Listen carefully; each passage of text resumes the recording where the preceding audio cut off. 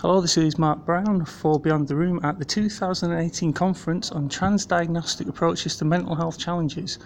I'm here with Tim Dalgleish.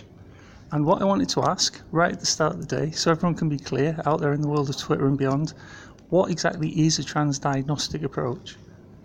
Well, Mark, the dominant model in thinking about mental health throughout the world has been diagnosis-led, so the idea that particular sets of symptoms can be meaningfully grouped into diagnostic entities such as depression or OCD.